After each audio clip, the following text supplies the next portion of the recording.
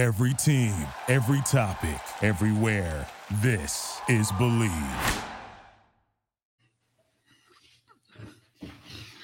Hello, everybody. Welcome to the latest edition of We Got Next.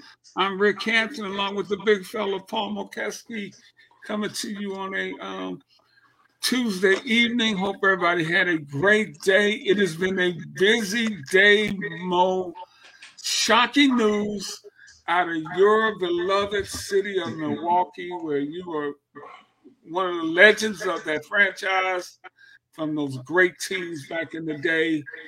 The Milwaukee Bucks have fired their coach, Adrian Griffin, despite being off to a 30-13 start. I'm so glad I got you here to help us understand what could possibly lead to such a change. I understand it if you're 13-30. This team is 30-13. Yeah, I think I saw it. And Mo, were you surprised to hear this?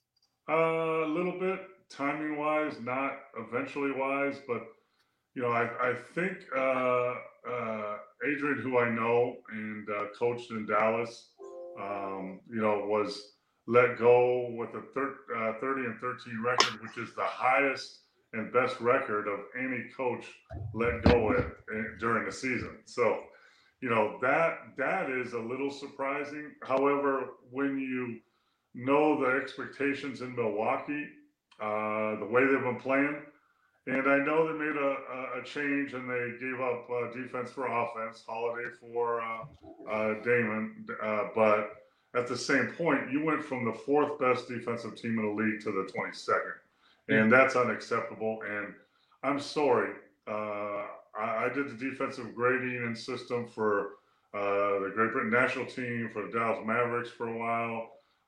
It comes down to knowing the schemes, switching or fronting or blah, blah, blah, blah, blah. But in the long run, it comes down to effort and commitment on defense. You have to have effort and commitment and teamwork to cover and trust the system. And they never really did get that. I talked to a couple people that know stuff today. And I don't think, and I saw it a little bit here in Vegas for the in-season tournament. The team didn't look like they were trusting and listening to Adrian. Are we going to listen to this? No.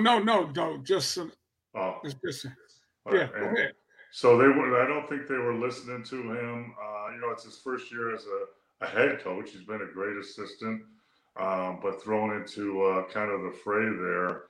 And someone told me today that after the Bucks won their championship a couple of years ago, a lot of egos started getting in the way and a lot of pettiness, and which happens a lot when a team is successful.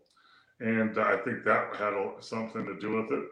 We talked earlier, I was very shocked that the veteran head coach and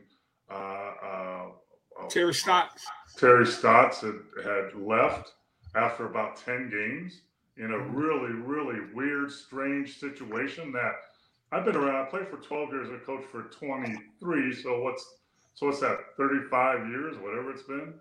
I've never really heard of that at that timing. So something was wrong there.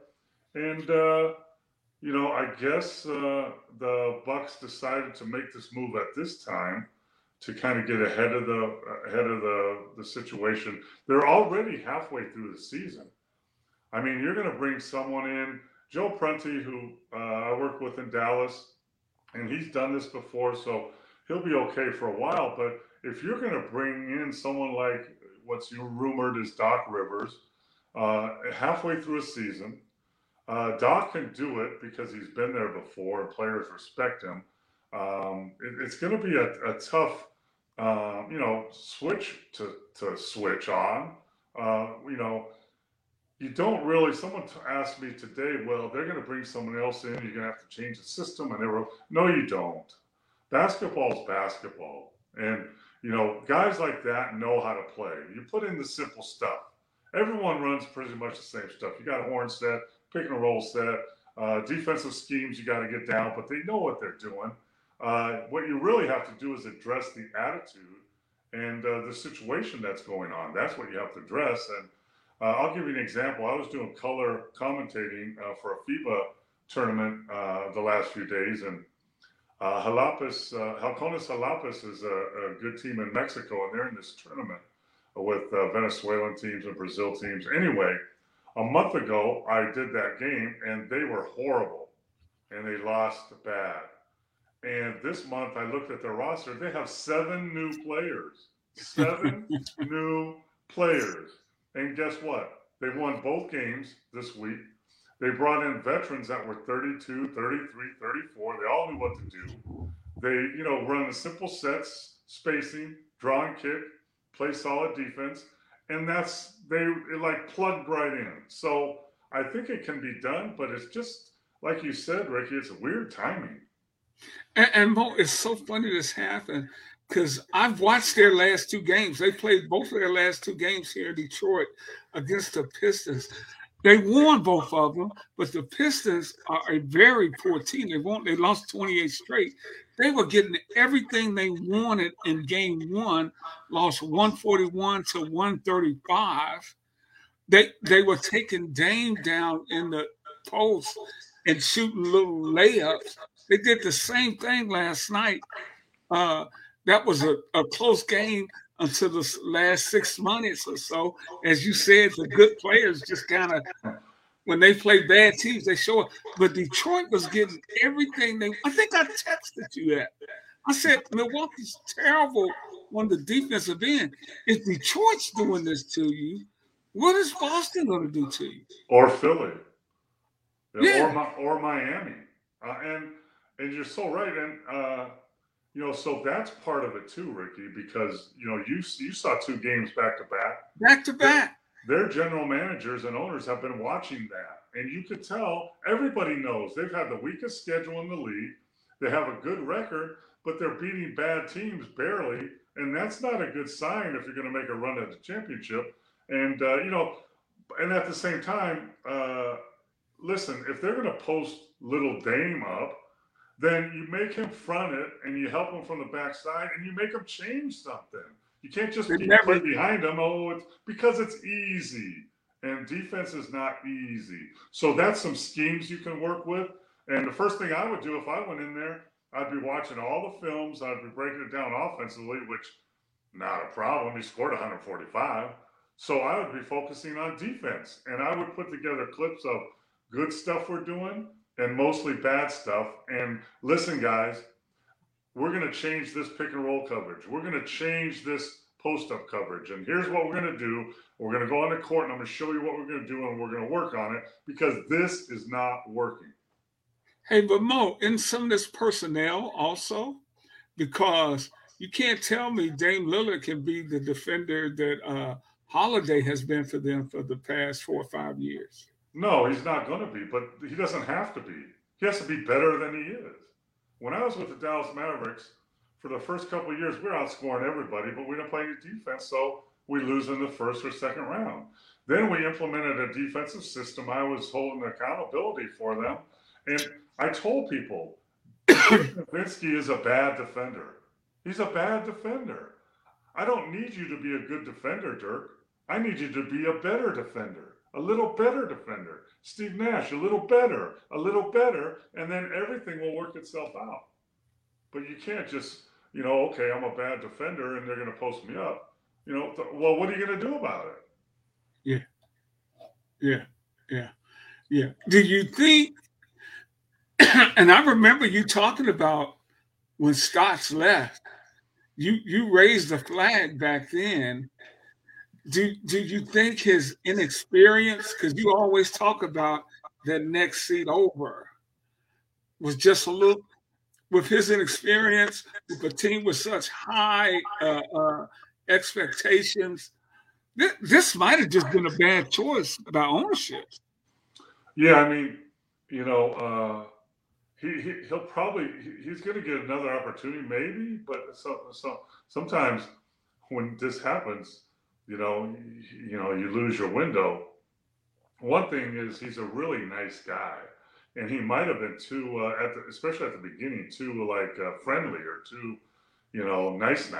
And at some point, the head coach has got to be, the bad guy, and he's got to hold people accountable, even people that don't want to be held accountable. Sorry, video room. I'm sorry. I'm not just going to call out the average players. I'm going to call out my best players, and that's a hard thing to do. It's a hard thing to trust to do. And I've said this before. Players know what's going on. So you got to know what you're doing. You have to have communication skills, and they got to let you coach them. Because you can say all you want to say, but if they don't do what you're telling them to do, you're hopeless. Because guess what? These guys are making $40, $30, $20 million. So guess who's going to win that battle? And I think it started out that way. And let's be truthful, right? Giannis runs this team now. He runs the team. He's the one this summer that said, "Hey, I'm planning on coming back, but if the organization doesn't make some moves to get us better, then I don't know what might happen." So guess what they had to do?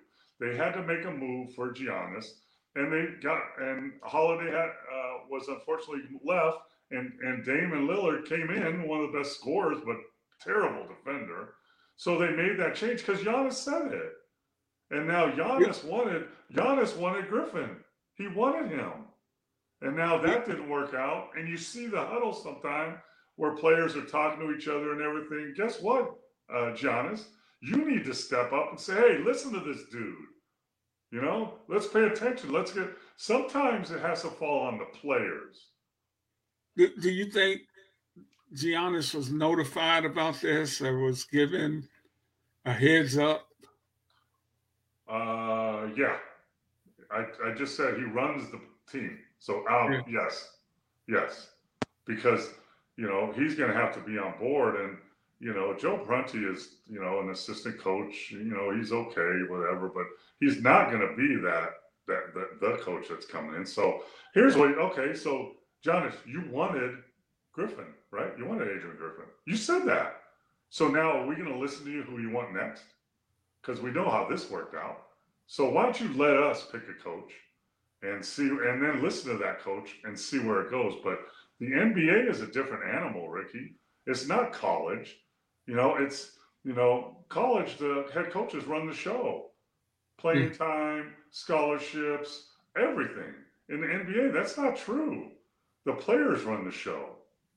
So if you don't bring in someone in there like a Doc Rivers that has respect and can handle it, you're going to be in trouble. But more, I'm telling you, watching them the last two nights, and Dame had he had 40, 45 points the first night, man. But he's a volume shooter. I think he's shooting like 40% from the field, and he's not guarding. He's scoring 40, but he's giving away 25 to the Pistons. Easy. So, yeah. That net result is not very high. Here's what happens too. People don't understand the logic of basketball, right? So if you and I are on the same team, right, and you're taking 40 shots, I don't give it money shots. I get like 10 maybe, even though I might be better than you or equal to you, but you're taking the shots. So guess what? If Dame is shooting all the time, Giannis isn't getting his shots, but they're both getting their shots. Guess who's not getting shots? Lopez isn't getting shots. Middleton's not getting shots. Portis isn't getting shots. That's what happens. There's only a limited amount of shots you can have in a game, and distributing them is important. Yeah, and we want to welcome all our viewers in from around the world watching We Got Next. I'm Ricky Hampton, along with former Milwaukee Bucks center Paul Mokeski. Welcome to Steve and Adam. Appreciate you guys checking in. What's up, guys? Steve says Doc Rivers is already in town. Did you see him, Steve? Did you see him, Steve? That's a question. Yeah. Let me know if you saw him, Steve. Somebody. I know. Here, let me tell you a story right now. I know I talked to somebody today that there's a casino in Milwaukee called Potawatomi. And he went there and played blackjack this morning at 10 o'clock. Guess who was sitting at his blackjack table? Who? Adrian Griffin. So I asked my guy, how much was he betting? Because you know what? I think they owe him $10 million still. So please give me that contract. That contract, you can fire me anytime you want. Yeah, and you understand the business end of it more. I just, it was probably and really, if the Bucks felt like this is not working, even though it's gonna cost them $10 million, this is probably the right move because Boston, you're gonna have to go get Boston. Boston's not coming back to you. Philly's not going anywhere. Right, and we're going to talk about some of these trades. Miami just made a move. Yep. Yeah. I don't know. We'll talk about that in a minute. I don't know if they got as good as you think they did, but you're right. So, but what I'm saying, teams aren't just Philly's a half a game behind Milwaukee right now, half a game, and Boston's there, and they're so you're right, and could they wait it out and then probably lose in the first round? So that's, they made their decision. I can't believe, I agree with Steve a little bit. I don't know if Doc's in town right now, but I don't think you make that move unless you have someone right there in your hip pocket at this point, because you're a champion. It's not like you're Detroit. It's not like you're one of those teams, right?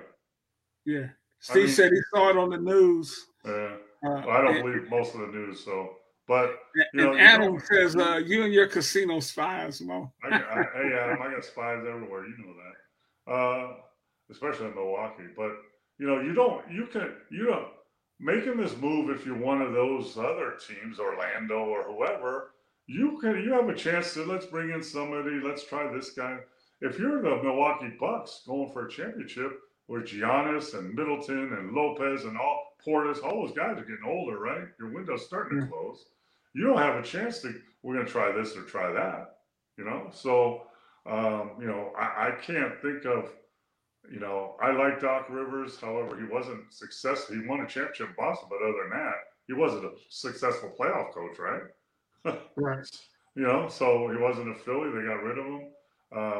But, you're looking at the names out there that could really fill a spot like this, Avery Johnson, Mark Jackson. Those are some of the names you're talking about, but I don't know if they're ready either or they want to be. So we'll see, what happens here pretty soon. Here's what's going to happen. Here's what's going to happen. For the next 2 weeks, the Bucks are going to play all out. Their defense is going to get better. They're going to play harder. They're going to look really better because everybody's going to circle the wagons and everything's good. But then when the shine wears off, it's going to be, it could be back to normal, playing no defense. That's what usually happens when you make a coach's change. All the players are like, we'll show, but then, that only lasts for a certain amount of time. So it's important to bring the right person here. Yeah. Hey, Mo, who's a guy out there, because we always hear the name, the underrated kind of guy that you like that's coaching out there today? Well, we'll talk about this later too, but my underrated guy already has a job, Chris Finch.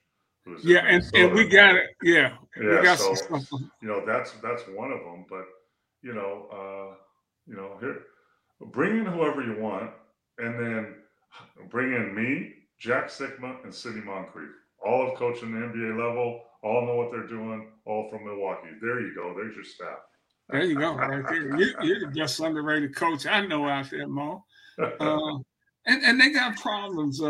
Steve says Middleton's legs are almost gone. I agree with that. So here's the question. If you really want to make a change, you're changing your coach, and you really want to make a change, trade Middleton now when he has some value. Trade him. There you go. Get a younger, a more athletic player. And, if you're going to make changes, then make changes. It's like, it drives me crazy. NFL teams firing their linebacker coach. What does that mean? That means nothing. Come on, man. Major League Baseball firing their base running coach. Shut up. So if you're gonna make some changes, Milwaukee, make some changes then.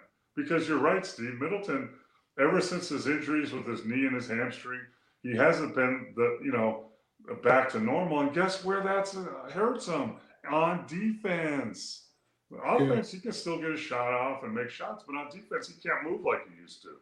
So let's make a trade. Let's look a spot that we need, defense obviously, and go get somebody and a draft pick for Middleton. There you go. Paul, when they won the title, they gave up 109 points a game. Now they're giving up almost 121 points a game. Yeah. How much were they scoring when they won the title?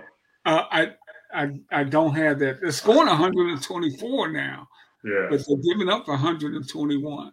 Yeah, I bet they gave up, what'd you say, 109? I bet they're scoring 115. Plus, yeah, I'll find that out before the night. Plus 6. But your point is, here's the problem though, when the Pistons can score 100 and whatever on you, you got a problem. The Pistons scored 135 points. And they were on the way to another 120-point game. They just ran out of gas. They just don't have enough good players. And they did that without Cade Cunningham. I think I texted you about that. They were killing them. They were killing Dame. Yeah, he had 45, but he gave up 30. I guarantee you. Yeah, here's the thing. Like Cade Cunningham, I kind of liked, but then I watched him play this year. Takes bad shots. Makes bad decisions. I don't know if he's the future of your team there in Detroit, but that's my opinion. Well, I think he's trying to do too much too, because we'll have another number 1 draft pick, but there's nobody out there to help this team. They are in trouble. Yeah. I know. I've seen 3 first-round picks play here in the G League with the Ignite in Las Vegas. And none of them are impact players at all. Yeah. You're right. Yeah. They're calling this one of the poorest drafts ever. So of course, and they'll never do it. But go after Eddie, the big 7'3" kid from Purdue. That's killing it. Then at least you have a big. But no, he's not mobile, or he's not this, or he's that. I love that guy. What is he? Oh, let's see. He's got great hands. He's a good passer. He's strong. He makes his free throws. He finishes around the basket. Yeah, yeah, absolutely. And you remember we had this discussion. They said, well, we don't think he'll be a first-round draft pick last year. I'm like, you got to be kidding me. Well, the former Henderson, the former Las Vegas Ignite player that's in Portland, he was the first pick, right? Yep. What's he doing? Right. Yeah. Scoot Henderson. Yeah, Scoot. Yeah. I mean, he's I don't know, he's averaging probably 10 or 9 or whatever, but he's not going to change your team, and he was the first pick. So, yeah. Hey Mo, we had a deal last night in the Miami Heat, and we're gonna. And I wonder if you think it's going to be a lot of moves as we head towards the trade deadline. But Miami made a trade last night. Getting Terry Rozier, who turns 30 in March. He's averaging 23 points a game.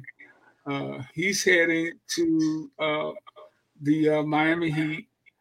Charlotte is going to get Kyle Lowry, who they're going to probably buy out. And who else? They got another guy.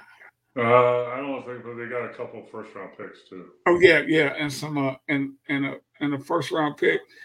Now he adds firepower to the Heat, and he's a tough, competitive guy.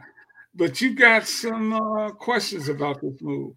I just don't think, listen, his numbers, right? He's a 2 guard that averages 23 points a game and 6 assists, almost 7.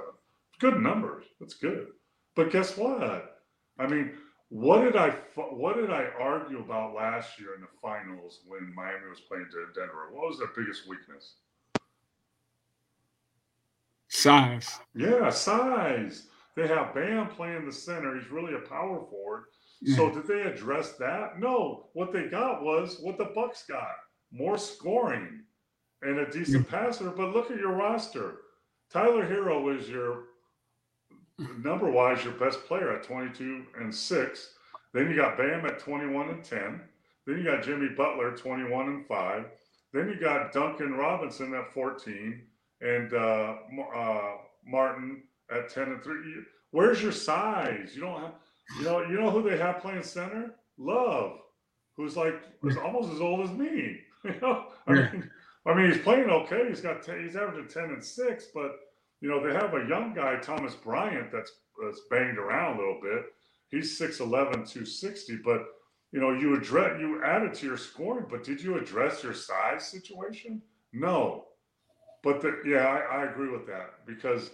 But they traded first-round picks. But what they did is they got money off their salary cap. Yeah. So they can use that. And I don't know if they're going to trade anything, but maybe there's a big out there that kind of come in and help them. It's not freaking Dwight Howard. Forget that. He's in Taiwan playing. It's not DeMarcus Cousins. Same thing. He's in Taiwan playing. But maybe there's some veteran out there. If he's not a free agent, maybe he's on one of these lower level teams that will let him go for, one of your role players and not much. I don't know who that is, but you're going to look at, we talk about trades now. Miami Heat is in the 6th spot, but they're only 2 or 3 games out of the 3rd spot. The Knicks are in that situation. Indiana is there. Remember the great Indiana Pacers that are going to be the face of the East Coast now? Well, guess what? They're in 7th place. Let's stop there for a second, Mo, and just to clean up the Heat trade, the Hornets got Kyle Lowry, who they're going to buy out reportedly, and a first-round pick that's lottery protected. Of course, the Heat's not going to be in the lottery, so they won't have to worry about that. But let's go to Indy in Toronto. They did a deal last week. The Pacers sent Bruce Brown and Jordan Nwora to Toronto for Pascal Siakam. The Pelicans are included in this deal too. They also got 2 first-round picks from the Pacers and a conditional first-round pick for Pascal Siakam. Does that do anything for the Pacers? Yeah, I mean, the Pacers are Tyree Halliburton and everybody else, and they have some good young pieces in every position. They got a couple of young bigs that bang around, so they got a good team. And Siakam brings them dynamic scoring, athleticism. So yeah, that fits right in, and he could be your second guy underneath Halliburton. So yeah, that's a good trade. You are selling the farm, right? You're giving away first rounders, which to me, how I feel about them, but that has value for trade, but that helps them. Siakam is a athletic, impactful player, so yeah, that helps Indiana for sure. But once again, they're in 7th spot, and what are they? Probably 4 or 5 games out of really moving up where they want to move to the 3rd or 4th spot, But now's the time to make that move. We're halfway through the season now. We're moving up on the trade deadline on the 8th, I think, in a couple of weeks, and then the All-Star break, and then it's the home stretch. So I think that's a good move for Indiana for sure. Yeah, Indiana made a move. Pistons traded Marvin Bagley, who I think is you talk about a good role player. Got 6'11", averages like 12 points, 6 rebounds. He could have maybe fit what Miami was doing to add a little size to their roster, but he's gone to Washington, and he's had back-to-back 20 and 12 nights playing for the Wizards. Of course, he never got off the bench here. Yeah, I mean, they were playing Wiseman in front of him. Wiseman is not a better player than Marvin Bagley. Yeah, Wiseman's going to be out of the league pretty soon. And yeah, but you went from bad team to bad team, but you got some playing time, so you can show what they do. Yeah, I mean, if you're looking at a Bagley, you're looking at he could help the Miami Heat. He could help the Golden State Warriors. shoot, he could help a lot of teams up in there. I don't.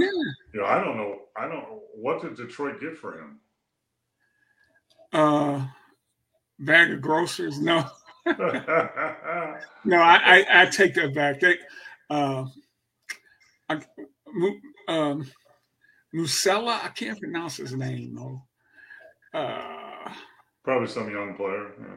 No. Some older guys. Gallinari. Oh. Delano Gallinari and Mike Muscala. Oh, Muscala. Yeah, he shoots the three. He can play. Muscala can play. Gallinari's done. Those are guys that are just going to come off the roster sooner or later. Yeah. He's 33 years old. I mean, they're open.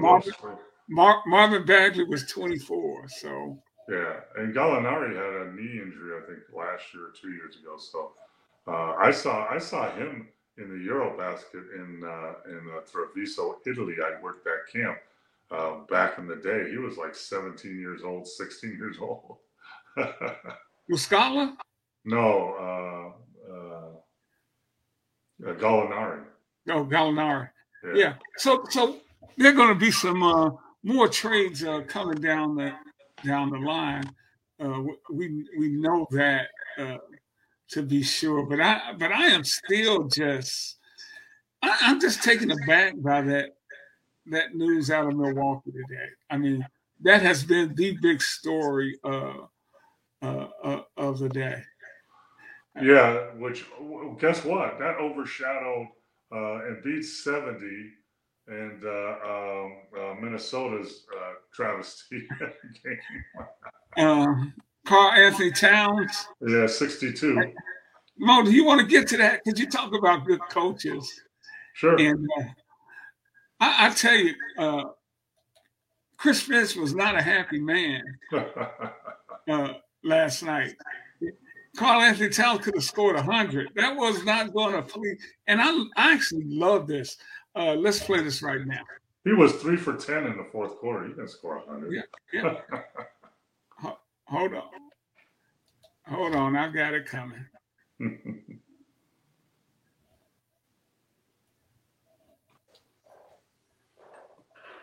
Chris, what happened in this one to let it slip away? Well, I mean, it was an absolute disgusting performance of defense and immature basketball all the way through the game. So it really didn't slip away. It had been there from the jump. So this is what happens when you have this type of approach. You saw that from the beginning of the game right through the. And let me just jump in and say this is courtesy of the Minnesota Timberwolves television network. For sure, yeah. How do you go about trying to right the ship when you see it's like that from minute one? I kept, imploring them to try to compete and play some defense, switching back between man and zone, anything to contain the ball, push it, get up on the shooters. Messages weren't getting through. So it seemed like all season when Carl or Ant start the first quarter off and just scoring a lot of points, and it's coming pretty easy. That leads to the team's worst basketball. Yeah. How do you address that? Because there are going to be quarters where it's good when they start out hot, but not have it lead to bad team basketball from there. I mean, listen, you're spot on. I mean, there's lots of times when just because you've scored 2 or 3 or 4 points in a row or baskets in a row, it doesn't, obviously we're going to try to feed a hot hand, look for a hot hand. But at some point, we got to get back to making the right play. We got to get back to doing the right things. That's just, like I said, there's a lot of ways to be immature. There's always a lot of ways to be immature. And there was a lot of immature performances here throughout the roster. We totally disrespected the game ourselves, and we got exactly what we deserved. So, Chris, did you also see? I mean, did it turn into Carl trying to hunt like a big number? Yeah, I mean, it was. I mean, but for a while, it was going. I mean, so I'm telling you. Okay, here's a couple things. Number one, Chris is a friend of mine. Number two, Chris is a straight shooter. He doesn't mince words. He's going to tell you like it is. I'll tell you why you should know this. Because when they went back to Towns in the locker room and they told him what Chris said, He said, that doesn't surprise me. That's what he told us after the game in the locker room. He wasn't mincing words. He wasn't afraid of his all-star players. He was saying it like it was. And here's another thing. So what game do you think, if Minnesota is playing like they should play, the Timberwolves, who have the best record in the league, right? They're playing like they should play. Is there any way in the world that Anthony Edwards should have 9 points? 9 points, right. There's no way.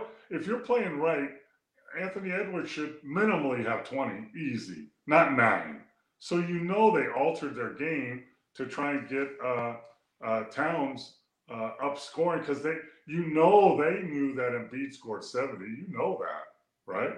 And Chris is a straight shooter. Chris, I've been around this game a long time. He's one of the most brilliant minds I've seen around basketball. And I've been around greats. I'm talking about Don Nelson, Del Harris, Lenny Wilkins.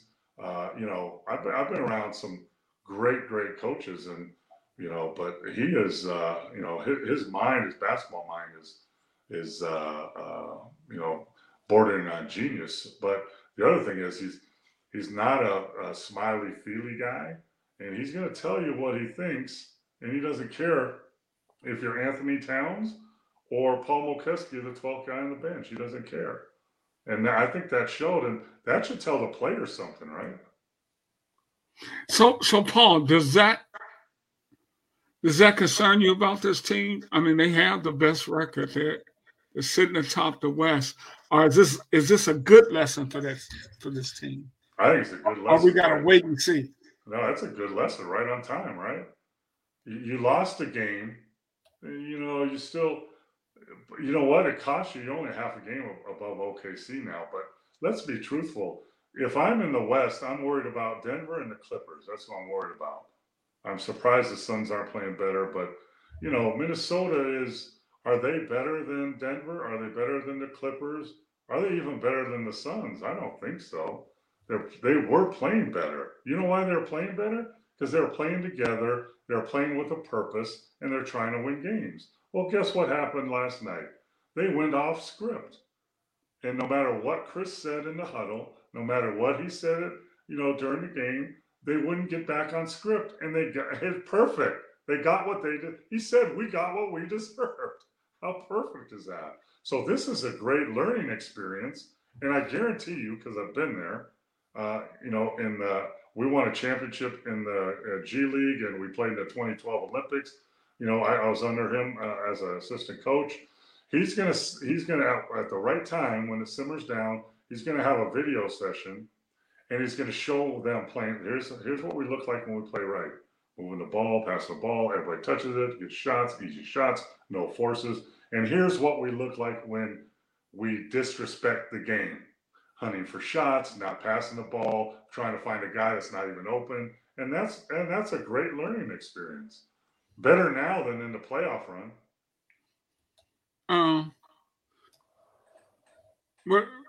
Steve asked, what do you think of Rick Carlisle over in Indy as a coach?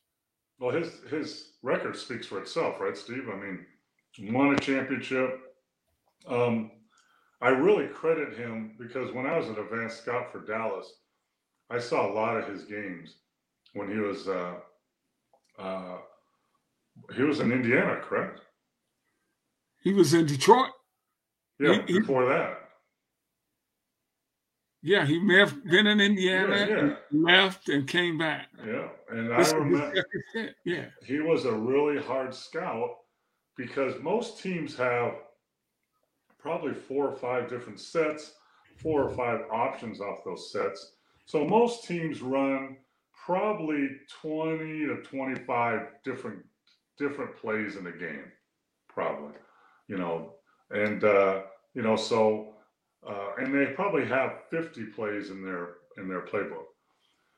Rick Carlisle had 50 or 60 plays back then in his playbook, but he ran every damn play. I mean, I'm scouting the game. I'm saying, watch, he hasn't run 22 side yet, and here it comes. He runs it, and that's kind of predictable a little bit, but it also frustrates the players because he's kind of going by a script and saying, I need to run these plays instead of a feel for the game. Well, after a year or so in Dallas, he threw away that system he had, and he went more feel. And he had Dirk Nowitzki, and he had some great players, but he wasn't running a lot of plays or sets. He was running some actions and trying to get Dirk the ball here and there and other guys. And that's a credit to a coach that has been coaching this way for years and been pretty. He was an NBA head coach, and now I'm just going to switch over and adapt to the new way of playing and the new. And he did it smooth, and that it took some time, but he won a championship with that. And now he's got a young team in Indiana, that they have Halliburton, who is becoming one of the better players in the league, but nobody thought that when he first came out. And he's got a lot of young players around him. I watched him in person here in Las Vegas. He's got a couple bigs, don't even know their names, that battle and rebound and can finish. He's got all the pieces, and he's doing a great job. And Paul, and he's gone from coaching when he was in Detroit with Chauncey Billups and those guys. They were a defensive-minded team, and they got to the conference semifinals and lost to New Jersey. But that was a defensive-minded team, and it was a different era of the game too. But now he's over here. His team averages 125 points a game.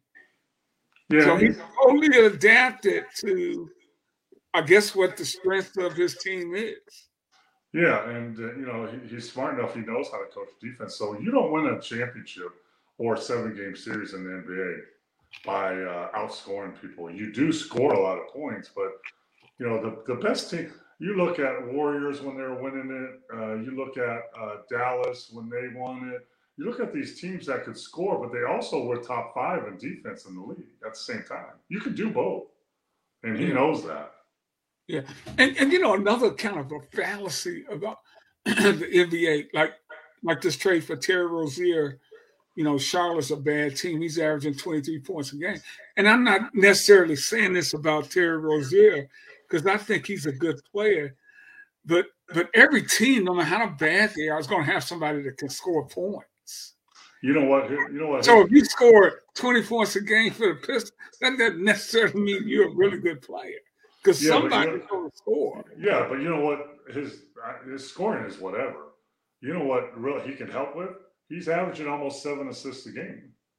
Yeah. That's top 20 in the league. So that's going to transfer over to even more to a good team. So, yeah, you're right. Someone has to score on a bad team. I mean, you're going to score 100 points. Someone's going to score 25, but at the same time, I just don't like that because of the fit. He's another wing player, just like Duncan, just like Hero, just like Butler. Maybe he's a better distributor. Maybe they're going to groom him to be the point guard. Well, hey, Karl Anthony Towns wasn't the only big guy that had a night last night. Joel Embiid went for 70 points for the Philadelphia 76ers, and they did actually win the game. And all this occurred on the 18th anniversary of Kobe going for 81.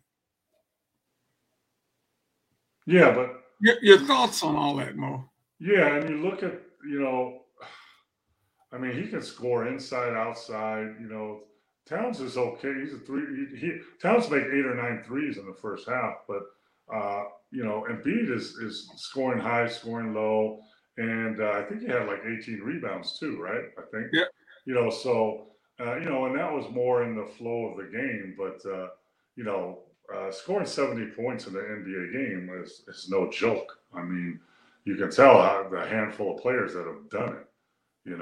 There's not many. There's Kobe's and Wilts, and I think Dame Lillard had one, and I think Donovan Mitchell had one, and but they're not.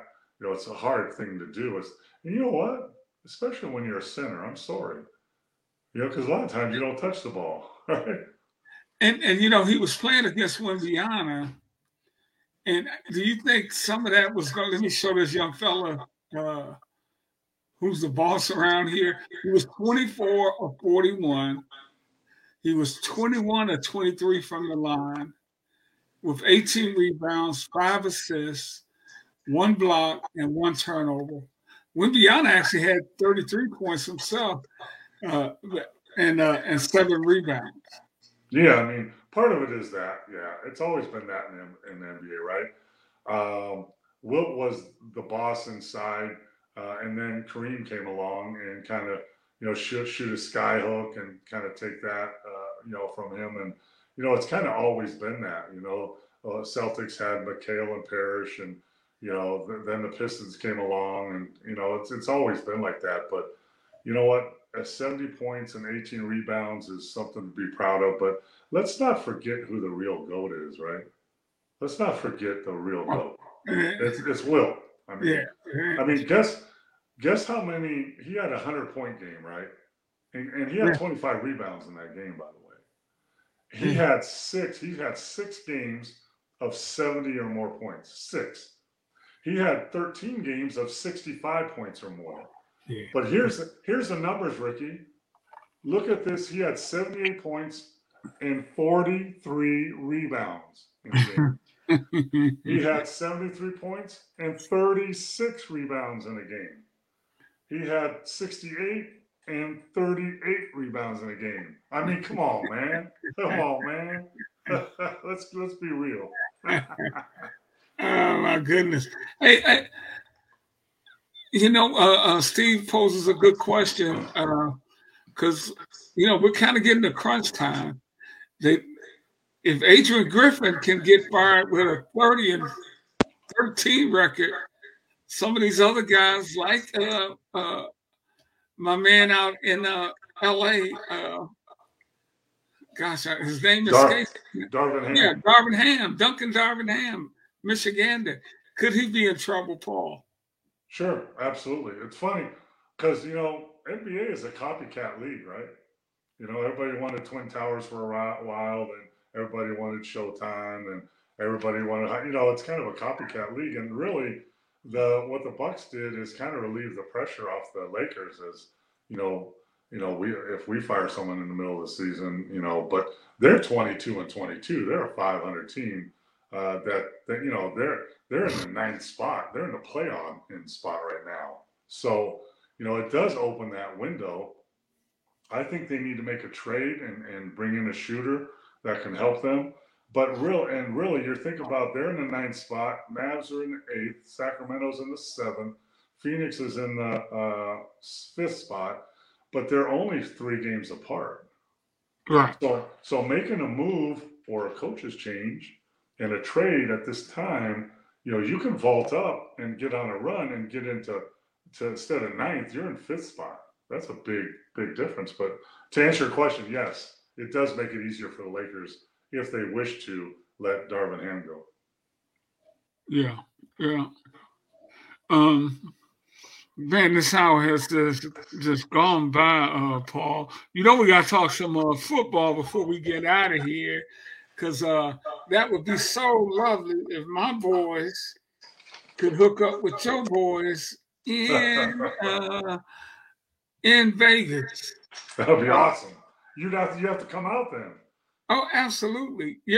Your thoughts on the NFL playoffs and it's that season in the NFL too, where these guys are getting fired and getting hired. Yeah, I'm gonna tell you what, and I'm not lying, Ricky. If I'm lying, let lightning strike me down right now. I'm sitting here with my wife Linda watching the Chiefs game, and the Bills lined up that field goal, and I looked at her and I said, "Wide right. This is going wide right." And I almost jumped out of my couch, but there was no. Very happy that the Chiefs, tough loss for the Bills, but with Mahomes and Josh Allen, 2 of the best quarterbacks in the league. I mean, Lamar Jackson's there too, but they battled it out, and it came down to who kind of had the ball at the end for the most part. But the other thing that the Chiefs finally did is they found another receiver besides Kelsey in Rice, and instead of throwing to whatever that guy's name that drops all the passes and lines up off sides, Tony.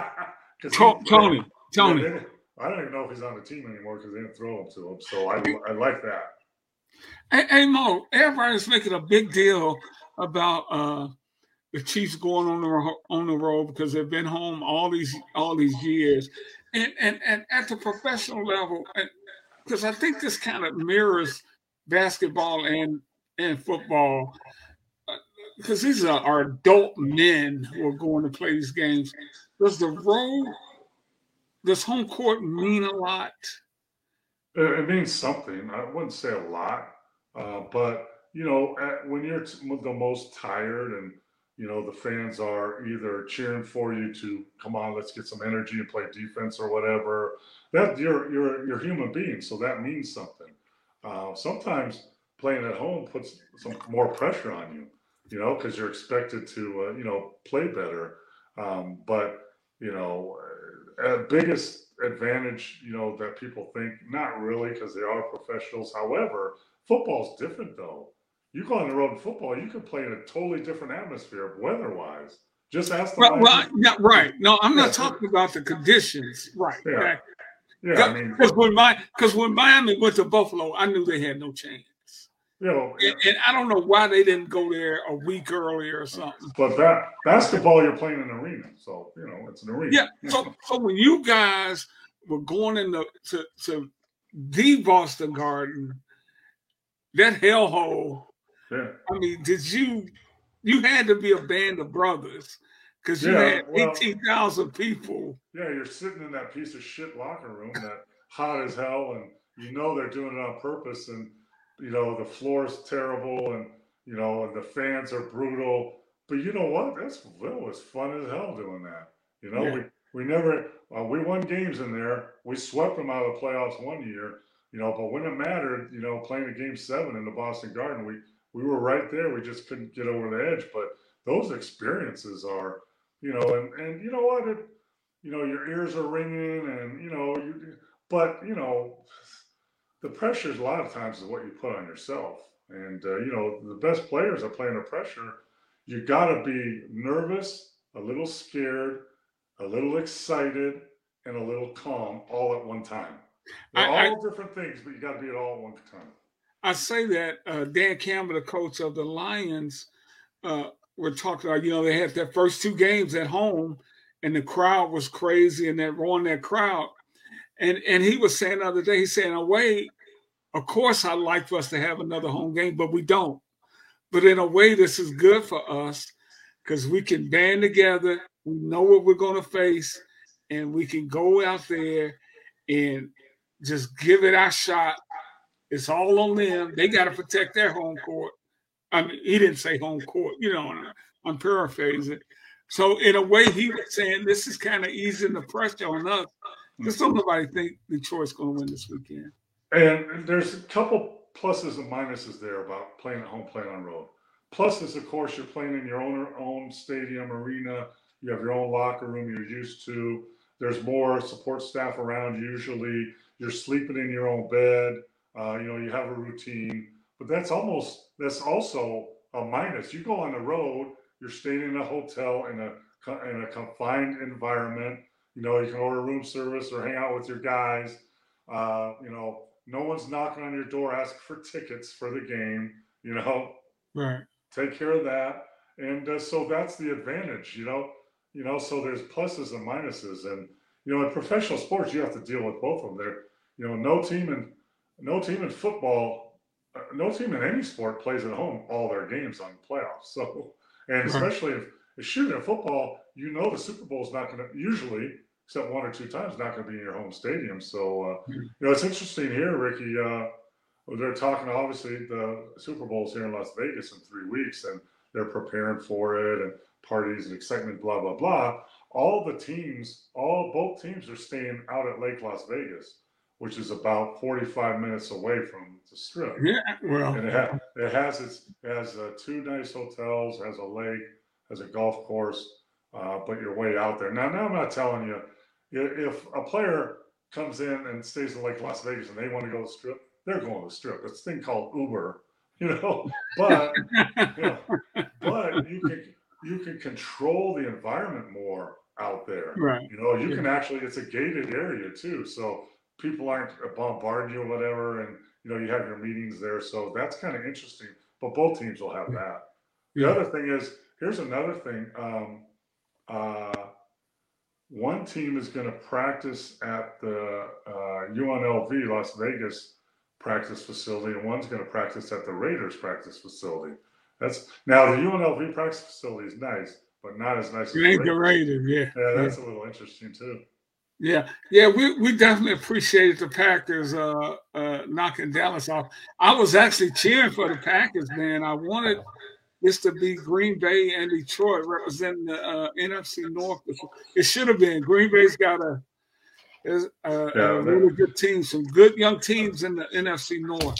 Talk about a young kicker that missed a field goal, but also talk about a young, talented quarterback that threw a ridiculous interception at the end. Not saying that they would have tied it up or anything, but, he was trying to be Mahomes, but Mahomes knows now that you get in that situation, just throw the ball out of bounds and you got 3 more downs. So it's kind of frustrating. But the Packers were lucky to get in. No one thought they were going to and win the first game. So I'm not too down about that. No, that's a great run. Hey, Mo, we got to get out of here, man. I want to thank everybody for tuning in tonight. Appreciate your questions and comments. We'll be back next Tuesday. Hopefully Monday. Yeah, next Monday. Mo's doing some overseas broadcasting duties. Hey, hopefully nobody gets fired between now and then, Mo. But I think Darvin Ham is looking over his shoulder a little bit. Why is G.D. Buss coming to my office right now? Hey, for the big fella, hey, and don't forget you can get this show and all our shows at Believe.com, BLEAV.com.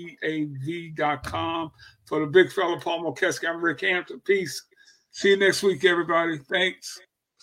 Spin your passion into a business with Shopify and break sales records with the world's best converting checkout. Let's hear that one more time. The world's best converting checkout.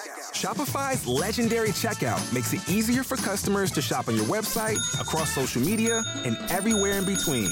Now that's music to your ears. Any way you spin it, you can be a smash hit with Shopify. Start your $1 a month trial today at shopify.com/records. When you're listening to a true crime story that has an unbelievable plot twist that makes you stop in your tracks? That's what our podcast, People Are the Worst, brings you with each episode. I'm Rachel. And I'm Rebecca. We're identical twins who love true crime cases that make you say, didn't see that coming, and we hate the people responsible for them. Listen to People Are the Worst now on Apple, Spotify, or wherever you get your podcasts.